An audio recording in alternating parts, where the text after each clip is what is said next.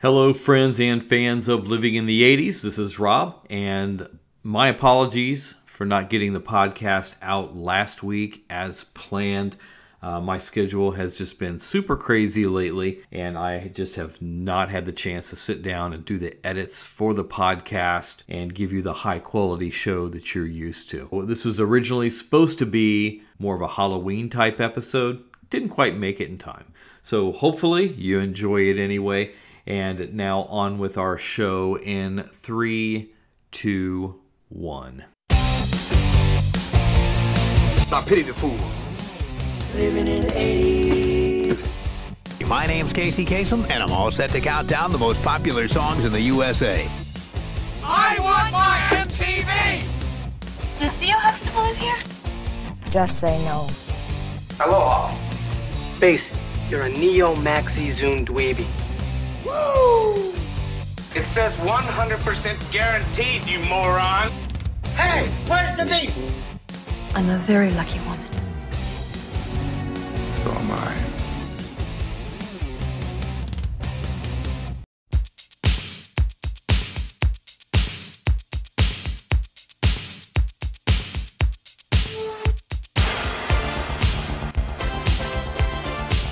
Live from Members Only Studios, welcome to Living in the 80s, a podcast where we talk about anything and everything having to do with the 1980s.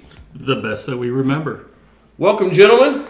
Oh, thank you for having us. New digs. New digs, yes. We talked a couple weeks ago about how I was moving yet again. Well, I bought a home, and this is the permanent site of Members Only Studio.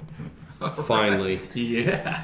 Yes. Well, actually not permanent, because right now we're in my living room. I'm working on getting the actual studio and usable accommodations there. So, but it's really good to have my own house again. Yeah, that's great. Yeah. It's a really nice house, by the way. Yes. I got the tour. I know where I'm sleeping when I get kicked out. There you go. Welcome. Misty, I'll be at Rob's if you need me. Okay. Yes, and you could just stay there too. I can hear how that conversation would go. All right, so yeah, missed you guys. Missed doing the podcast and talking to everybody, and it's been a lot of fun. I've gone back and listened to a couple of old episodes. Apparently, a lot of people are too. It's good. Where are we at these days? Let's see. We crossed the 1 million listener mark yet. All right, we're at 116,000 listeners as of today. Very good. So appreciate all of you. Love Yes. you. Yeah. Thank you guys. We do it because you listen. If you stop listening, no, we'd probably still We do stopped it. talking. No, probably not. We just enjoy each other's company so much. Something seems to be missing, Rob. I just can't put my finger on it. You know what? There's no pure energy. Pure energy. And you know what else? He was supposed to call like right now and report in. Huh. So That's he's fair. apparently at a band concert showcase thing with his daughter. So he blew us off to do that. I mean, priorities, right? Priorities, man. Oh, man. Yeah, he'll blow us off for something else again next week. Before we get into this week's topic, first we want to do a little thing we like to call 80s Rewind. So this is where we take moments from the 80s that kind of come back to us somehow. Say we hear a song or see a movie or a book or something that, you know, in our day-to-day lives that kind of bring us back to that time. Kevin, I know we were talking about before we started recording. You got something there. Yeah, a couple weeks ago, my daughter texted me and she said, I'm at Half Price Books and I got something for you. And I'm like, okay, she didn't tell me what. And then when I saw her that weekend, she had bought me 2 books, and I'm going to talk about one of them right now, which is I Want My MTV, The Uncensored Story of the Music Video Revolution. So I had noticed this on your shelf before when we were in the former studio, and but I'd never asked to borrow it. So I started reading it, and it went from the early days of MTV through when, you know, they brought in like Downtown Julie Brown and Adam Curry, and just how poorly run that company was. They really had no plan on how to make money, and somehow it still worked out for him. So Just had an idea. The idea was great. Yes. And it succeeded. So It was. at least they had a great idea. Yes. that's One thing to half have a the battle. business model, but you have a horrible idea. So yeah, I mean, they didn't have an idea of how they're going to pay for the videos. Right? It's like the artists were like, or the record companies were like, we're not going to give this stuff away for free. And like, well, we don't have any money to pay you. So. That's why there were so many of those like split ends and Ian Dury and the Blockheads and some of the 15 Rod Stewart videos when he wasn't too much in style at that point. And after a while, they were able to show, look what happened with their record sales once they started being shown on MTV, and then everybody started getting on board. So it was a really good book. Yeah. I've never asked this question. Did the VJs continue with their radio gigs at the same time they were doing MTV, or did they go totally VJ? It was totally VJ because they didn't want them doing anything else. Like there were people that reached out for them, hey, do this side gig or whatever. They did not want that. They wanted to only be known as VJ. So they had to give up those radio show gigs that they had. Did they do like old school radio where they actually recorded, they did their intro, played the song, did the next one, or did they just do a lot of recordings and kind of That's another great question, because they would say, okay, this is the order the VJs are going to be on, and so they would record in that order, and then they'd go back through and record in that order again, and they eventually realized, hey, let's just have this person do their 3 now, and then the other do 3 later, and it's like they just didn't think things through, right? Right. And after reading this book, I went back and started watching some of the old videos, and it was funny because they said they would go to break sometime, or they would introduce a video and they'd be staring at the camera, and it's like it would take a few seconds for the video to come on. It's like they're just staring at the camera. So it seemed like an eternity. And so one of them always been on radio to put you on TV, right? Actually, a friend of my dad's in my hometown of Mansfield, he was a news radio guy. Mm-hmm. Then they decided to launch their own television station.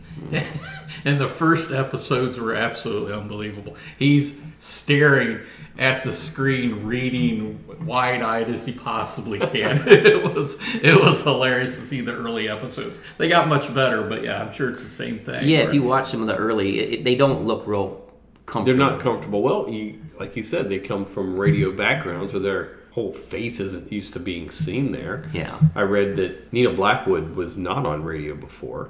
She was an actress and a musician. Like she played viola, I think. And so she came from the West Coast. J.J. Jackson, I think, came from New York. He's a very popular DJ. Mm-hmm. So was Mark Goodman. He was from Philadelphia. And then Alan Hunter was an actor. And if memory serves me correctly, he was also a bartender. And he kept his bartending job for first couple weeks of MTV until they were realized, hey, this is going to take off. You don't really have to work 2 jobs anymore. Yeah, he actually was working the weekend, and someone said, you look like a guy I've seen on TV. And he said, are you Mark Goodman? He's like, no. He's like, he got the wrong name. He said, I'm Alan Hunter, but I'm on that station. He goes, what are you doing working at a bar? And he said because I finished a shift and I quit, because he said he was so sure he was going to lose his job that he was like, I better keep this bartending job on the weekend. So it just was kind of funny how they were like, is this going to work out or not? So another really interesting story I read in there, they talked to Joe Elliott, lead singer of Def Leppard, and they were getting ready to do the Photograph video, and he said 30 pounds, $30, to go out and spend to get an outfit. And he said all the guys decided that the men's clothes were boring, so they all borrowed blouses from their girlfriends, and that's what they're wearing in the video. Oh, really? And then he went out, Joe Elliott went out and bought a pair of pleather pants at a thrift store, and he said they were like 5 inches too short, so he put on little red leg warmers to kind of cover that gap. And sure enough, I watched the video, and there it is. And he said he was down to his last $8, and he saw a Union Jack shirt hanging in a secondhand store, and he bought that. And then when they went on tour, they sold 100,000 of those Union Jack shirts. Wow, so that's crazy. Power of MTV. I remember when they came to Columbus, like the next day at school, everybody was wearing them. Yeah. I didn't go, obviously, but Kevin, we could have used that story on episode 100 where we did our shopping trip at the mall. We could have. Only I had known. Only we had known. All right, Snowball, what's your 80s rewind moment? Well, my 80s rewind moment was a couple of days ago. I was talking with my oldest son. He's recently graduated from college, looking for his career job. So he's, going through the interview process, and I was talking to him about, some of the fails, in my interview process back in the day. Have either of you ever, obviously I was telling him, for us it was newspapers. You'd go by the Cleveland Plain Dealer or the Columbus Dispatch or all the big cities, and you'd look through and you'd mail them your resume and they'd call you back. But a lot of them were very vague. They would say, sports management. Well, I went to that interview. It was for perfume sales. Oh. And then there's another one I went to where it was, a little pyramid scheme, a little multi-level marketing, selling air purifiers. And I walked out of that one too, so just, he got an interview this week. It wasn't what he thought it was going to be, so I just shared with him, what it was like back in our day. And at least now he can research them and, have an idea what they really do before he goes in or does a teleconference or something. So, yeah, kind of cool. Well, I had an interview once. Had to have been in the 80s because, I was looking for a job. And the ad in the newspaper said looking for a sports-minded individual. I'm very sports-minded. I watch all the sports and played sports and all that. And I go to the interview, and it was a place that they get these big shipments of like gym shorts and stuff like that, and they package them up and send them to retailers. Okay. So I needed to be sports minded for that job. You did. It was key. Yeah, it was very key. It's the number one quality. That's right. You could have went just sweats, maybe. I could have been involved in a murder case. Daggone it. Missed my chance. Yeah. What episode is that, Rob? I have no idea. My 80s rewind moment, last week I went to go see the Eagles in concert. Oh, nice. Yeah, and they're mostly a 70s classic rock band, but one of my favorite bands to listen to. I know every word to every song, so I've liked them for several years. But the 80s moment, they didn't do a lot of solo stuff, but Don Henley sang Boys of Summer. It was phenomenal, and it was done exactly like it was done on the album. Sometimes live versions are a little different. Absolutely perfect, and it kind of brought me back, and they're showing some scenes from the video, not like him singing, but some of the beach scenes and the tide rolling in and stuff. And I thought, that's the perfect fall song. That's right. Because it's about the fall, boys and girls, not about the summer. Because the boys of summer are gone. That's right. You know what happens after summer's gone? Fall. You got it. So, yeah, it was a great concert. One of my favorite moments was Joe Walsh and Vince Gill were trading guitar licks on Funk 49. And if you guys don't know a lot about Vince Gill, you just see him as a country singer. For one, he's got a great voice, but he is a phenomenal guitar player. He's done tons of session work and guest stuff, and he'll pop So is he in playing with concerts. the Eagles now, or? Yeah. Okay. Yeah, I didn't know that. He's been with them for the last several years. When Glenn Frey passed away, Vince Gill and then Deacon Frey, Glenn's son, joined the band. And then Deacon left for a little bit, but now this last tour is called The Long Farewell. So they're having this really long tour, but when it's over, it's over. So, okay. Then again, they said they wouldn't get back together again either. Long time ago. Time ago, so they did. Mm-hmm. But, yeah, it was a phenomenal show. I really wanted to hear them sing Let Me Love You Tonight, because Vince sung the lead on that with Pure Prairie League. And I've seen him in concert one other time, and then I've seen concert videos with him and the Eagles, and he'll do one or two of his solo songs. But I really wish they'd do that one, because I like that better than anything else. So there you go. There you have it. Well, I wish Matt was here right now, because he could then tell us about his Matthew West concert. But he's not here. He could have. Who was probably born in the 80s. Yes. And, all right. So that's our 80s rewind moments. Hang tight. We'll be right back talking about some of our favorite stalker songs of the 80s. Sign up to The Economist for in-depth curated expert analysis of world events and topics ranging from business and culture to science and technology. You'll get the weekly digital edition, online-only articles, curated newsletters on politics, the markets, science, culture, and China, and full access to The Economist Podcast Plus. The Economist is independent journalism for independent thinking. Go to economist.com and get your first month free. Shall we play a game? Hi, I'm Joel McLaughlin, the most excellent host of Living in the Retro Arcade. If you're into video games from the 70s through current day, this is the show for you. We'll talk about technical aspects of the games as well as memories, the best that we can remember them. That's Living in the Retro Arcade, available on all popular podcast platforms.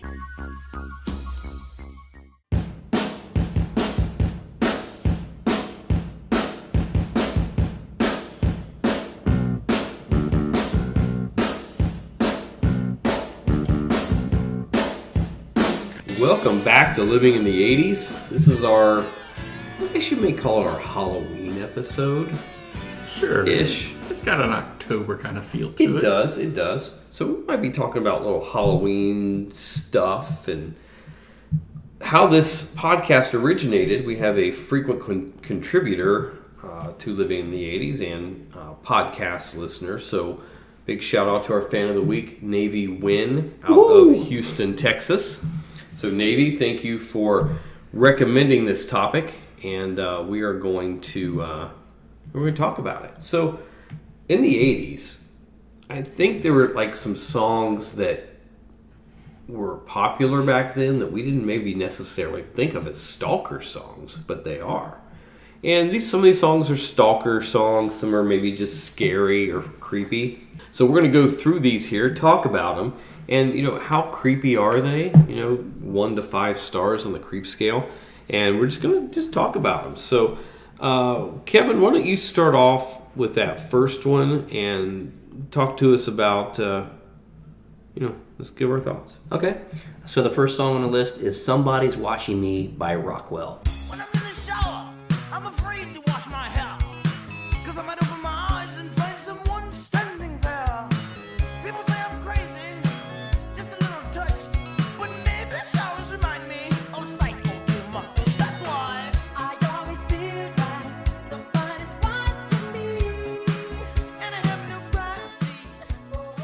Why is this song creepy? This is not necessarily a stalker song because there's no one necessarily stalking him. He just thinks somebody's watching him. So he's paranoid. He's paranoid. And the part that's creepy to me, I've seen the movie Psycho. I saw it when I was a teenager. It scared the crap out of me. He talks about, and there's a lyric in there where he says, when I'm in the shower, I'm afraid to wash my hair because I'm afraid I'll open up my eyes and find someone standing there. It's like, that's pretty much what happened in Psycho, right? That's a creepy part.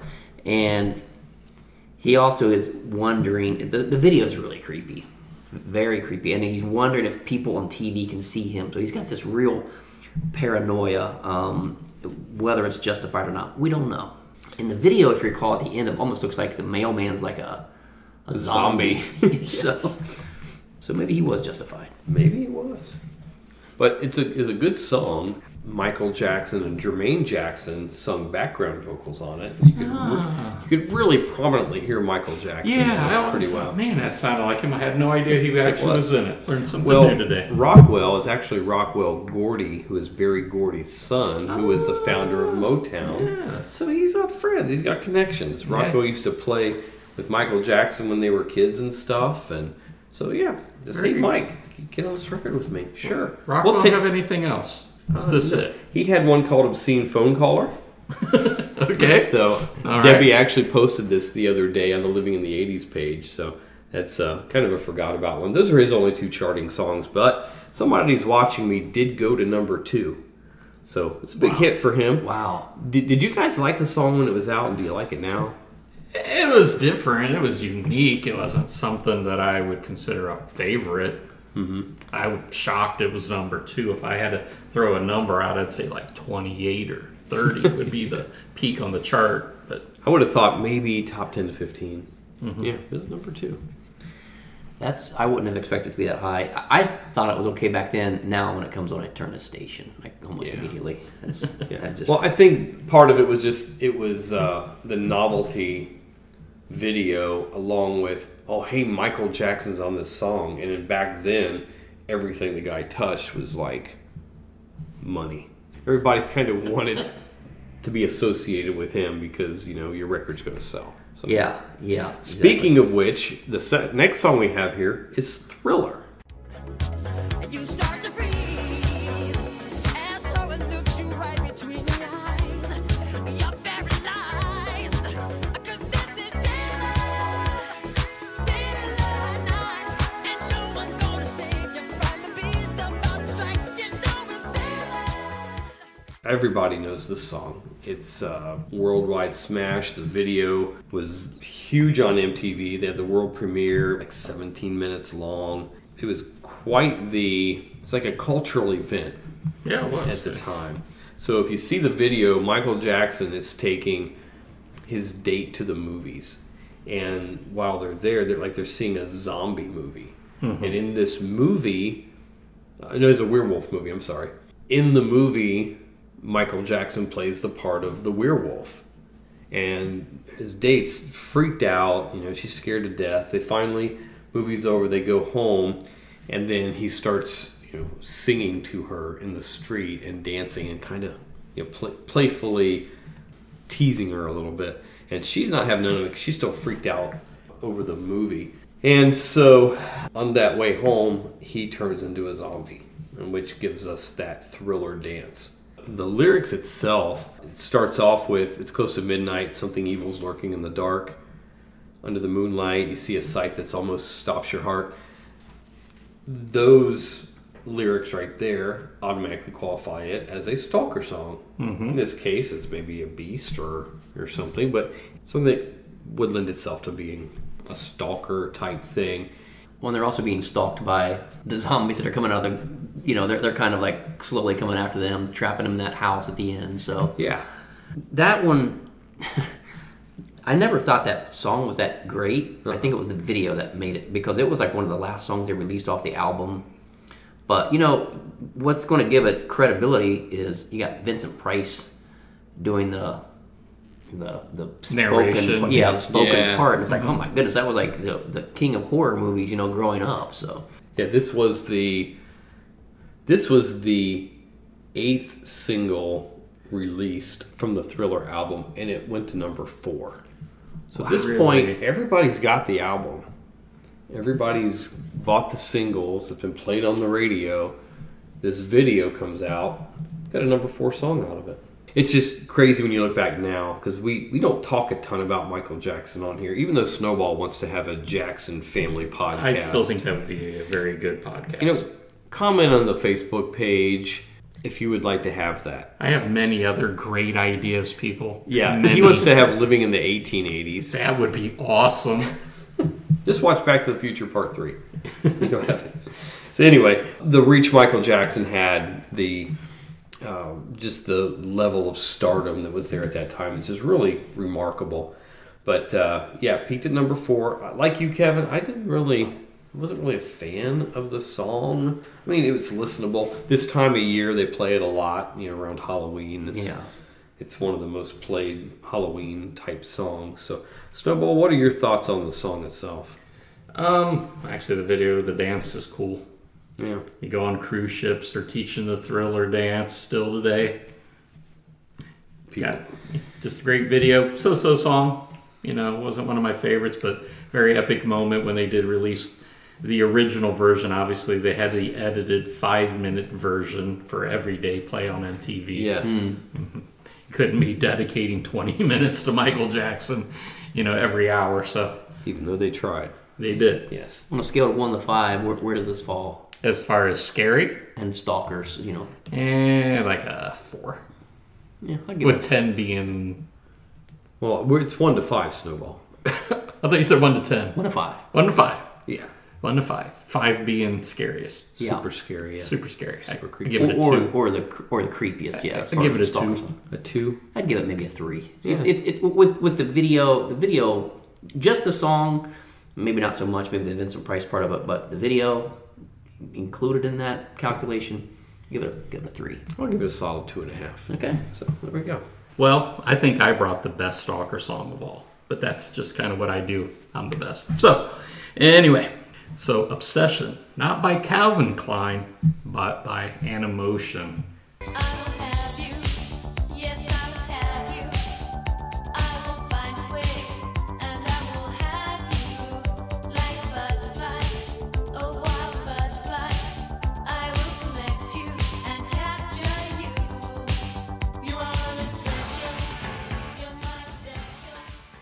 Peaked at number 6 on the Billboard Hot 100. It was actually a cover song. It was recorded a year earlier by a no-name duo, Holly Knight and Michael, and I'll butcher this, DeBars.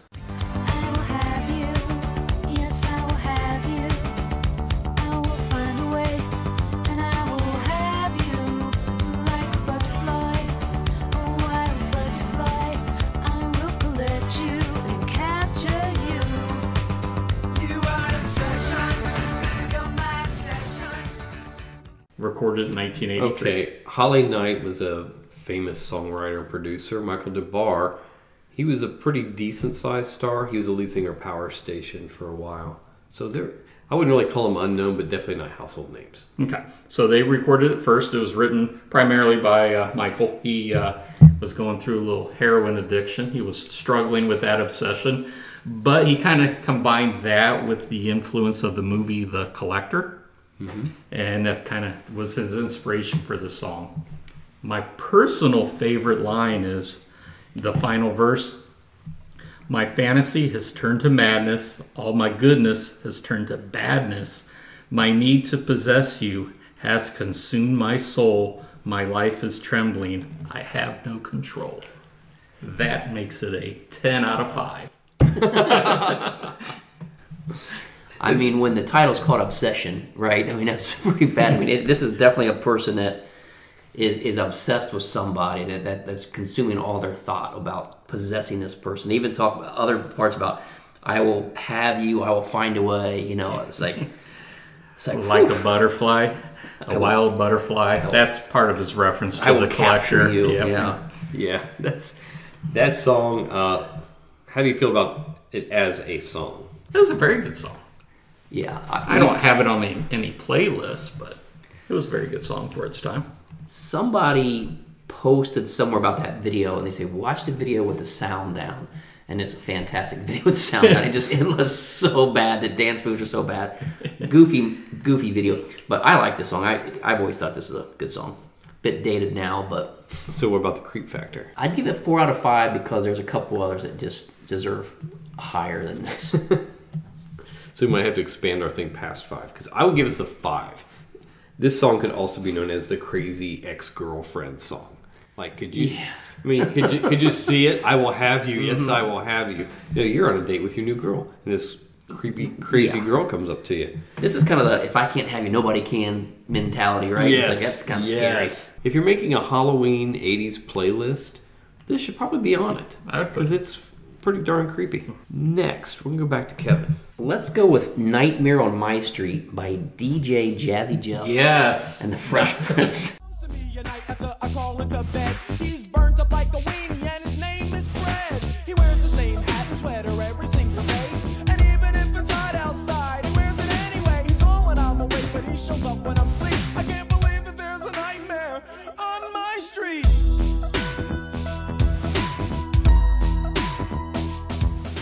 I thought you were going to take that one, Snowball. I did. It did come up, but I just was like, well, anyway, I already give you my rating. It's a 0.01 on scare factor.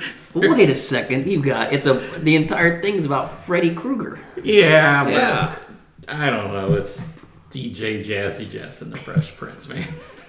Before he was smacking people. Yes. Right now, I would be scared if he was rapping that and then those hands start slashing and slapping.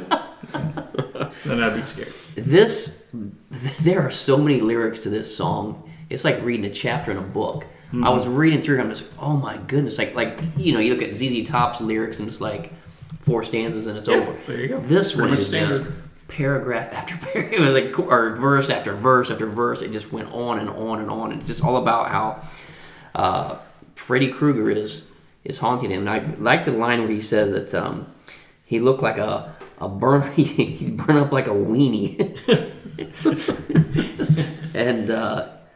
and stalking him in his sleep. So again, not a song I like. I hear it. I'm like, I'm gonna turn it. I don't remember hearing it much back in the '80s, but I'll give it a 2 out of 5. I think. You're 2 out of generous. 5. You're generous. I mean, it does talk about Freddy Krueger. Yes. Okay, so this song is basically parents just don't understand. Right. Yes. It is. Set to the lyrics of Freddy Krueger. Just Nightmare on My Street don't understand. Yeah. Surprisingly, this song made it to number 15. Did it really? So Yeah. I'm just thinking 1988. I'm just thinking just off of the parents just don't understand success. They're just Oh yeah, this was The Parents Don't Understand was released in May of 1988. Nightmare on My Street was July of 1988. It really wasn't an October one. They couldn't wait. They didn't have anything else to release. Yeah, like, well, let's just do this. Then he came out with Girls Ain't Nothing But Trouble, and I think That I can was beat good. Mike Tyson. Maybe we should do a rap episode. Just throwing it out there. I've suggested this. I've suggested it many Squawking times on it. myself. We'll- I've been ready. we'll for do it. I've been ready for years, Rob. Okay, we're going to do it. Guys, you've heard it. It's Kevin, recorded. you in? I'll do it. We're going to do a rap I'll do it. episode. And Kevin will do a unique rap he wrote himself. No, I'll talk about some songs I listened to back then, like Roxanne, and some others. Yeah. So Yeah. I went through a phase. Okay. I'll tell you about it. I did too. The Yeah. Roxanne I did too. trilogy. Okay. Yeah. I'm impressed. In Good fact, job, Eric. I've got a playlist called Speaker Test. And what that is, you get a new system or something, new headphones. These songs sound great in a speaker. Roxanne is one of those songs. Oh, wow. So I'm shocked that either of you even know that song. dude, give us some credit. I mean, we may be rockers, but there's a part of us that Dude, you're about as white as they come. All right. It says Snowball. I'm so white, I'm clear. Clear. He's transparent. I'm transparent, yo. Oh, gosh. So, my song, I'm going to go with Every Breath You Take by the Police. Every breath you take, and every move you make, every bond you break, every step you take, I'll be watching you. I mean, that's not a love song, Rob? I know, it's crazy. Some people have this played at their wedding. Why wouldn't you play that? There's no reason not to. If you're a psycho, this song is about obsessing over somebody that you can't have. Every breath you take, every move you make, I'll be watching you. Can't you see you belong to me? How my poor heart aches every step you take. So basically, you're following this woman around. You are wanting her. You're obsessing over her. Can't you see you belong to me? Again, this, even to this day, would make a great movie.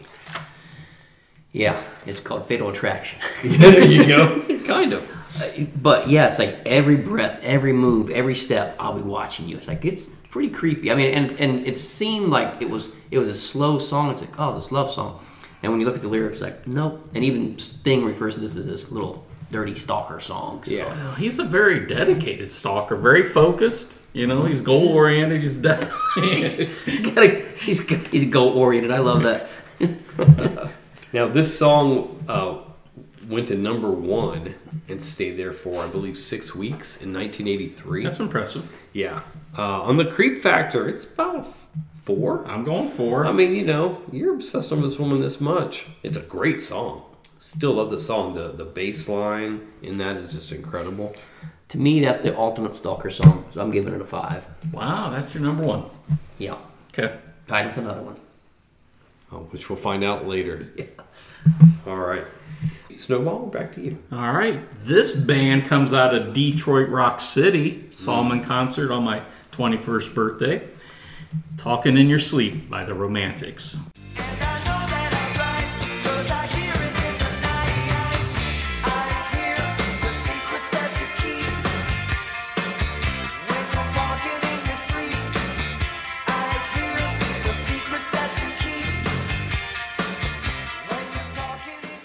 Song topped the Billboard charts at number 3, and it was on the album In Heat. The video, it was very low budget, and they have a few ladies wearing pajamas, lingerie, pretending they're asleep. So pretty weak video. Great song, though. Now, to me, I look at this as he's laying next to her, and she's talks in her sleep. So he's not really stalking her. He's just gathering information that she's giving to him, even though she doesn't realize she's giving it to him. Here he is, wide awake while she's sleeping, listening intently to the secrets that she keeps. Yeah, so he's not stalking. He's just a creeper. Yeah, he's definitely really got creep. I'm thinking that he's this average dude with this hot chick, and he knows he's in way over his head. But he's totally obsessed with her. And so he's just like listening to every word she says, anything he can do to hold on to her, like listen to her secrets and knowing how she thinks. Yeah, he's probably got pictures of her, like Lane Meyer. Yeah. There you go. That's perfect. That's right. Open up the closet door, and there he has all the pictures he's taken of her from places that he wasn't at. Wasn't supposed to be. Yes. So what do we give it on a creep factor? I'm going to go 3 out of 5 myself. I'm going to go 1 here because, like I said, he's not stalking her. He's laying next to her, and she's talking in her sleep. He's just gathering information. I don't think he's done anything wrong. Well, when you say it like that, he's not. Yeah. My old played out thing there and is a little creepier. It all depends on It's a matter of perspective. perspective. Yes. Yeah, we'll have to get the Romantics on here one time. I don't know what they're doing these days. No, they're probably available. That's right. But I saw them in concert also in 1984. One of the best shows ever. They were so high energy. The ultimate garage band. They're just a rock band. They're from Detroit. I think you mentioned that. Yeah. But they were just like, they opened for Adam Ant. And I'd taken my girlfriend at the time to this concert, and I was blown away by the Romantics. Like, Adam Ant came out, who I liked, but that, and I think I've mentioned this in the podcast before, the Romantics just, like, Adam Ant should have stayed in the dressing room. He did not have the same kind of stage presence and energy those guys had. Yeah. So, a lot of dancing and prancing around, but love that song. That In Heat album is great from beginning to end, so check that thing out. It peaked at number 3. Mm-hmm. And did you mention that? I may have. Okay. It was in my notes. Yeah, I was looking up as you were talking, so if we're repeating information, I apologize. But yeah, it went to number 3, and definitely their biggest hit. Well, they had a lot of good songs, but this one here was their biggest one. So love the song. All right, Kevin, back to you. Okay, I'm going to go with the Human League's Don't You Want Me.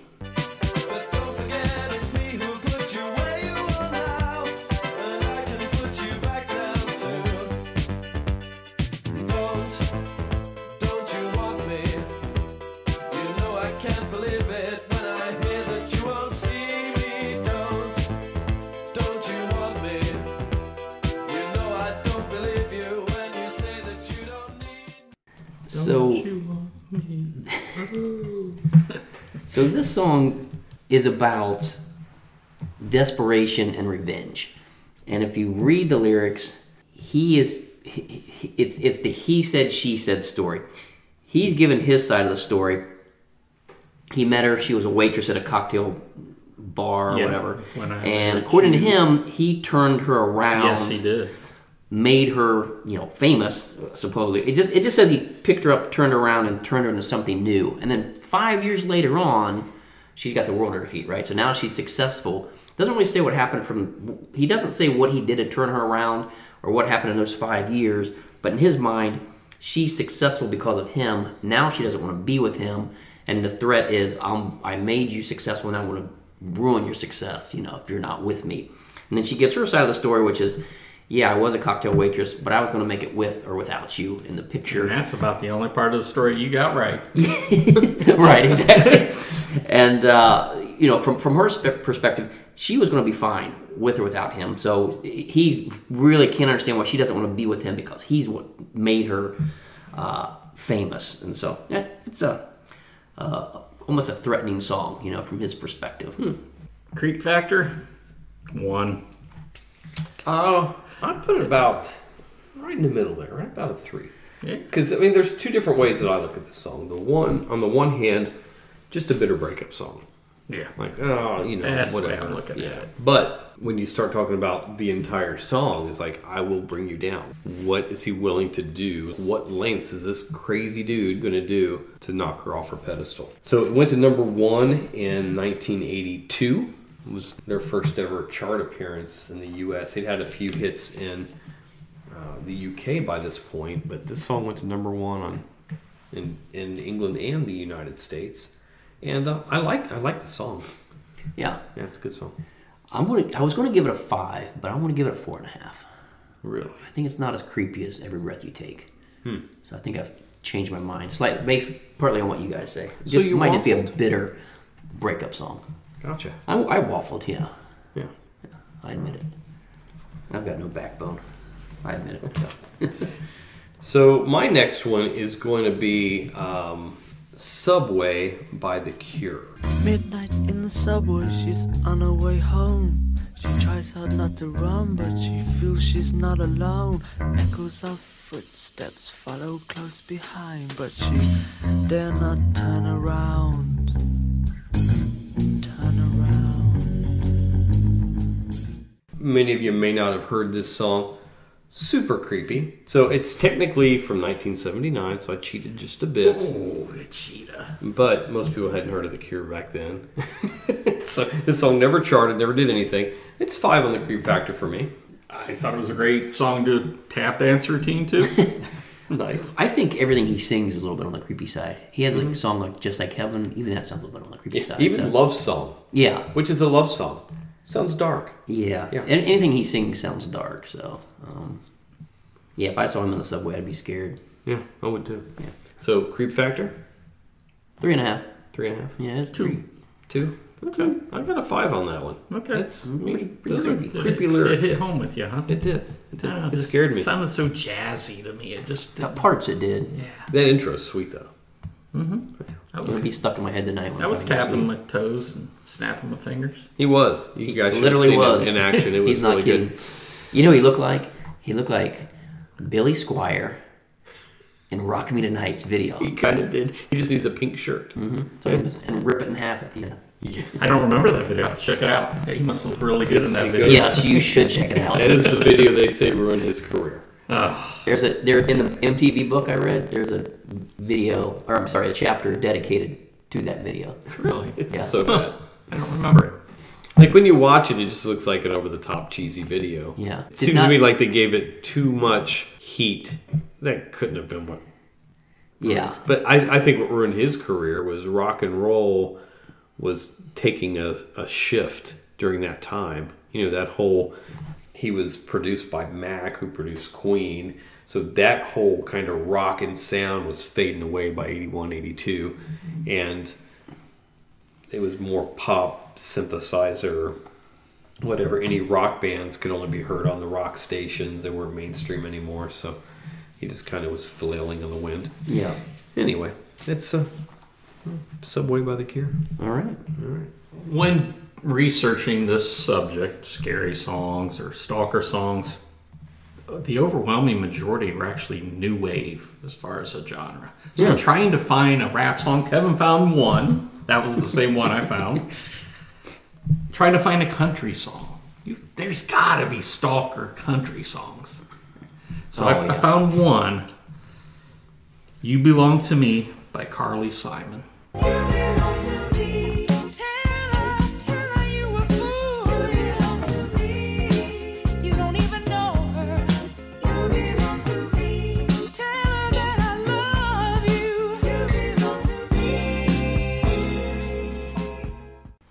Actually a cover. It's not a country song.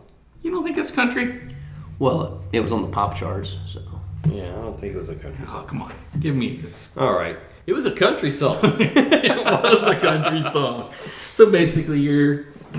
son of a... It's a song about a jilted lover claiming him. He's moved on. She's watching all of his moves. Where he's at, his new girl, constantly trying to convince him that he still belongs to her. So actually it was recorded by the Doobie Brothers originally in 1977. Yes. And she recorded in 1978. So it's close to the 80s. It's very close. Had a completely different sound by the Doobies, though. But yeah. And it was never on the country charts. So just I thought it sounded country. It did make it to number 6 on the Billboard Hot 100, though. So it did. But it's 70, so we're not going to talk about it. You can cut my whole spiel out there, Rob. We might. Creep Factor. We might. That song sucks. It's creepy. You at least got to play it for the people. I'll play it. They want to hear it. They will. People. That's spoken. For our people.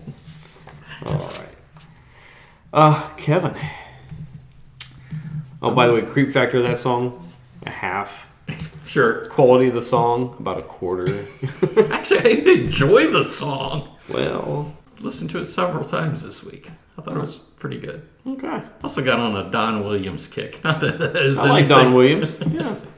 Right. Now that is country, I believe. I believe in love. I believe in babies. Mm-hmm. Yes. I believe in mom and dad. I believe in you. All right, back to the subject at hand. It's like another language Kevin doesn't speak.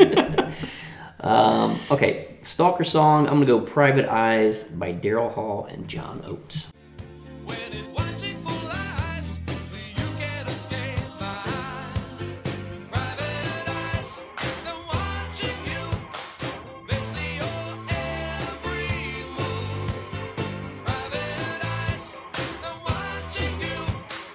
This song came out in 1981. It went to number 1. And it all depends on the interpretation of this. Did he literally hire private eyes to watch this lady? I don't know. He said his private eyes are watching her. But I don't know if he literally means his eyes are privately watching her or if he's hired people to watch her. So it depends on how you interpret the song. He said, "You can't escape my private eyes. They're watching you." That's on the creepy side. They're really good private eyes. She can't escape them. Yeah.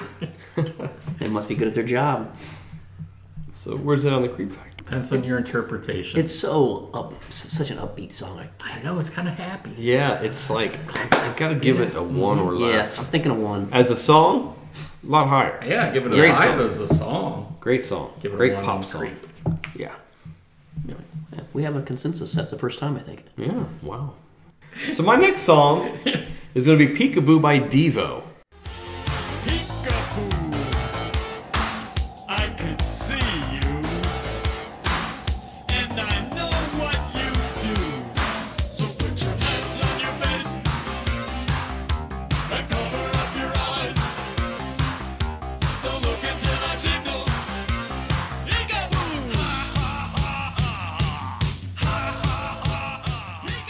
This came out on the Oh No It's Devo album in 1982. It didn't chart. They used to play this on MTV though. The lyrics, "Peekaboo, I can see you and I know what you do." That's how the song starts out. So basically, you're kind of laughing along and finding that this upbeat song is about someone who's just like a peeping Tom. So, yeah. He's a George McFly. He is. Good song, I thought. Creep Factor, maybe a 3. Yeah, I'll give it a 3. Anybody that's spying on you when you don't know, that's creepy. Makes you creep. Snowball. Alone by Heart. You don't know how long I have wanted to touch your lips and hold you tight. Oh, you don't know how long I have waited, and I was gonna tell you tonight. But the secret is still my own, and my love for you is still unknown. So the very first verse, I hear the ticking of the clock. I'm lying here. The room's pitch dark. I wonder where you are tonight. No answer on the telephone. So she's basically, hey, where are you? She can't get a hold of him on the phone. She's alone, and she keeps hitting that redial button over and over again. And she's a little bit obsessive here as to where he might be. You don't know how long I've wanted to touch your lips and hold you tight. You don't know how long I've waited, and I was going to tell you tonight. But the secret's still my own, and my love for you is still unknown. So this is not even a person she's with, but she's calling him up. She's wanting to know where he is. We've all been there, right? Kind of like I've had a lot of girls do that to me. I don't know about you, but that was pretty regular Saturday night. Phone rings, girl hangs up, calls again. She can't get the nerve up to talk to me. You know what the song reminds me of is Stacy in Wayne's World. The girl that was stalking Wayne, and she bought him a gun rack. What is it?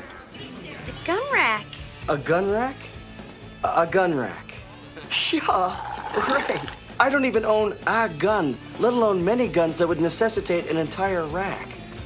What am I gonna do with a gun rack? Don't like it? Fine. You know, Wayne, if you're not careful, you're gonna lose me. I lost you 2 months ago. Are you mental? We broke up. Creepy. 1. 2. I'll give it a 1.5. I mean, it was a #1 song in 1987, so it was a huge hit. I remember it. I like the song. It was huge, yeah. The Yeah. only thing bigger than that song was their hair. Oh my goodness. It was peak hair. Peak hair at that point. I've heard them talk about that before, how neither one of them, because these are rocker chicks. Yeah, they didn't like but that. they didn't like the fact that they were so sexualized. And Talks about that. And the hair and all this stuff. Like, they hated that image, but man. Was it a diversion because they were getting older? Well, they talked about this in the MTV book as well, about how they were only filming, was it Anne? From the, chest up, basically, because she'd gotten bigger. Yeah. And so they're trying to, stretch her, make her look thinner. And wow. They stretch her, put her on a stretcher? Not that way, with digitally. Yeah. or compress her, I don't know, to try to not make her look as big. So it was all about image at that point. So big hair, and you're right, that was not they weren't comfortable with that. No. But, their image did sell. I mean, they're both pretty ladies. Yeah. And that didn't hurt them at all. They made a lot of money for having to sacrifice their hair and maybe some compromising camper. That's right. I agree. Yeah. They shouldn't complain too much. Yeah. So my next song is one you may not suspect. Fun little ditty. Huge hit for Tommy Two-Tone. Jenny, 8675309. Jenny, you're the girl for me. Oh, you don't know me, but you make me so happy. Everybody knows the song. Everybody has memories of this song being on the radio and MTV constantly. But let's look at the lyrics here just a little bit more. Jenny, I've got your number. I need to make you mine. Jenny, don't change your number. It says, Jenny, Jenny, you're the girl for me. Oh, don't you know?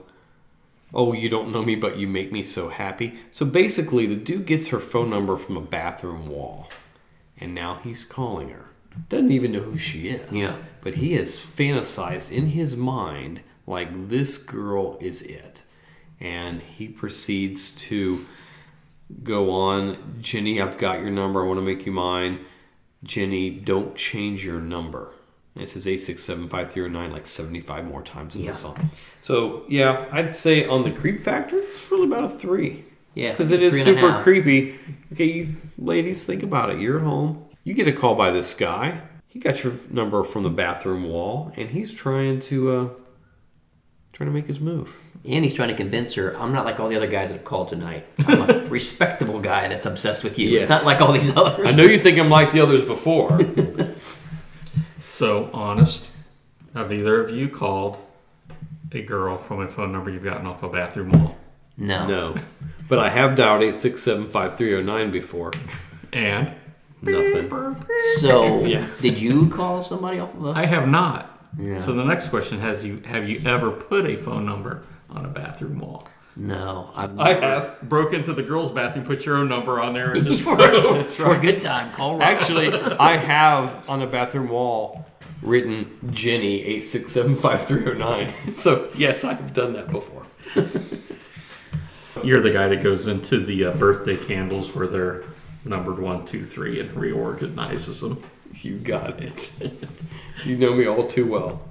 So that song is a great song. You could say they're a one-hit wonder. They had one other song that peaked at number 38 and one that peaked at 101. But Jenny went to number 4. back in 1982. So, great song. Somewhat creepy. Yeah, I'll give it a 3.5. Okay. Snowball? I'd give it a 3. It's right there in the middle. Cool. It's so upbeat. But it is so upbeat, isn't it? It is. If it's upbeat enough, you can get away with anything. Oh, yeah. This one's kind of borderline, but just with the title, Eye in the Sky, Alan Parsons Project.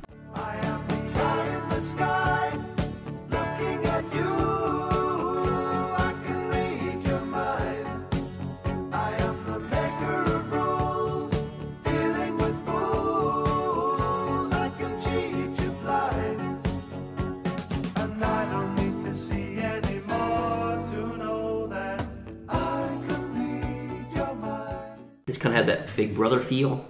You know, there's the eye in the sky watching everything that you're doing. No privacy. And so that's why I'm going to go with that one, which was a number 3 hit in 1982 and has a great opening, by the way, called Sirius. Yes, it is.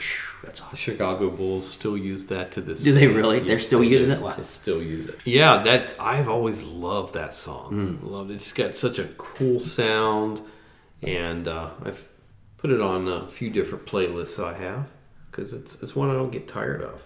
Yeah. Creep factor, 2. Yeah, I'd probably do about it 2. A little creepy, but not entirely. All right, so I have one more here I wanted to share. It's called Gonna Get Close to You by Queensryche from 1986. So here are some of the lyrics to this song. I like to look at shadows sweating on the wall. I get excited when I hear footsteps in the hall. Outside your balcony, I have a room with a view and I'm watching you. I dial your telephone each and every afternoon. I wait by your door till you're asleep at night. And when you're alone, I know when you turn out the light. I'm going to get close to you, oh so close to you. You fumble for your keys. I'm 6 or 7 steps behind you. I'm so close to you. Are you terrified of me? What do I know about you? How did I find out? You think I'm a fool, maybe some kind of lunatic? Say I'm wasting my time, but I know what to do with it. It's as plain as black and white. If you knew my infinite charm, there'd be no reason to be so alarmed. Maybe I'm wrong, maybe I'm right, maybe I'm some kind of lunatic. You say I'm wasting all of my time, but I know what to do with it. It's as plain as black and white. I'm a hungry criminal, and your protection is minimal. So, yeah, it's some of the lyrics to the song. That's pretty creepy. That's about a 10. That could be. That's a 10 out of 5. So I've never heard that song, but just hearing the lyrics, that sounds very creepy. Yeah, well, let's hear just a little bit of that, shall we? Outside your balcony, I have a room with a view, and I'm watching you. I dial your telephone each and every afternoon. I wait by your door till you're asleep at night. And when you're alone, I know when you turn out the light. Turn out the light. I'm gonna get close to you. Yeah, that song did sound pretty creepy. So we close out with Super Creepy. Yeah. How you like that? That's it for this podcast this week. We miss Pure Energy. He brings a little something extra to the show. He does. And maybe he'll be back next week. I wouldn't count on it. So our closing song this week is going to be the intro to the Subway song by The Cure. Super cool intro. Hope you like it. We'll be back next week. Yes, 2 weeks in a row we'll be having podcasts. And we are going to be talking about songs that give us good advice, good life lessons from 80s music. So tune in next week. Until then, here's The Cure with the Subway song. Take care. God bless. We'll see you next week.